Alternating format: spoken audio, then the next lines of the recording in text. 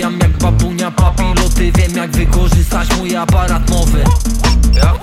Ja cyfrowy, a ty wciąż analogowy. W TXT piszę sobie nowe zwroty.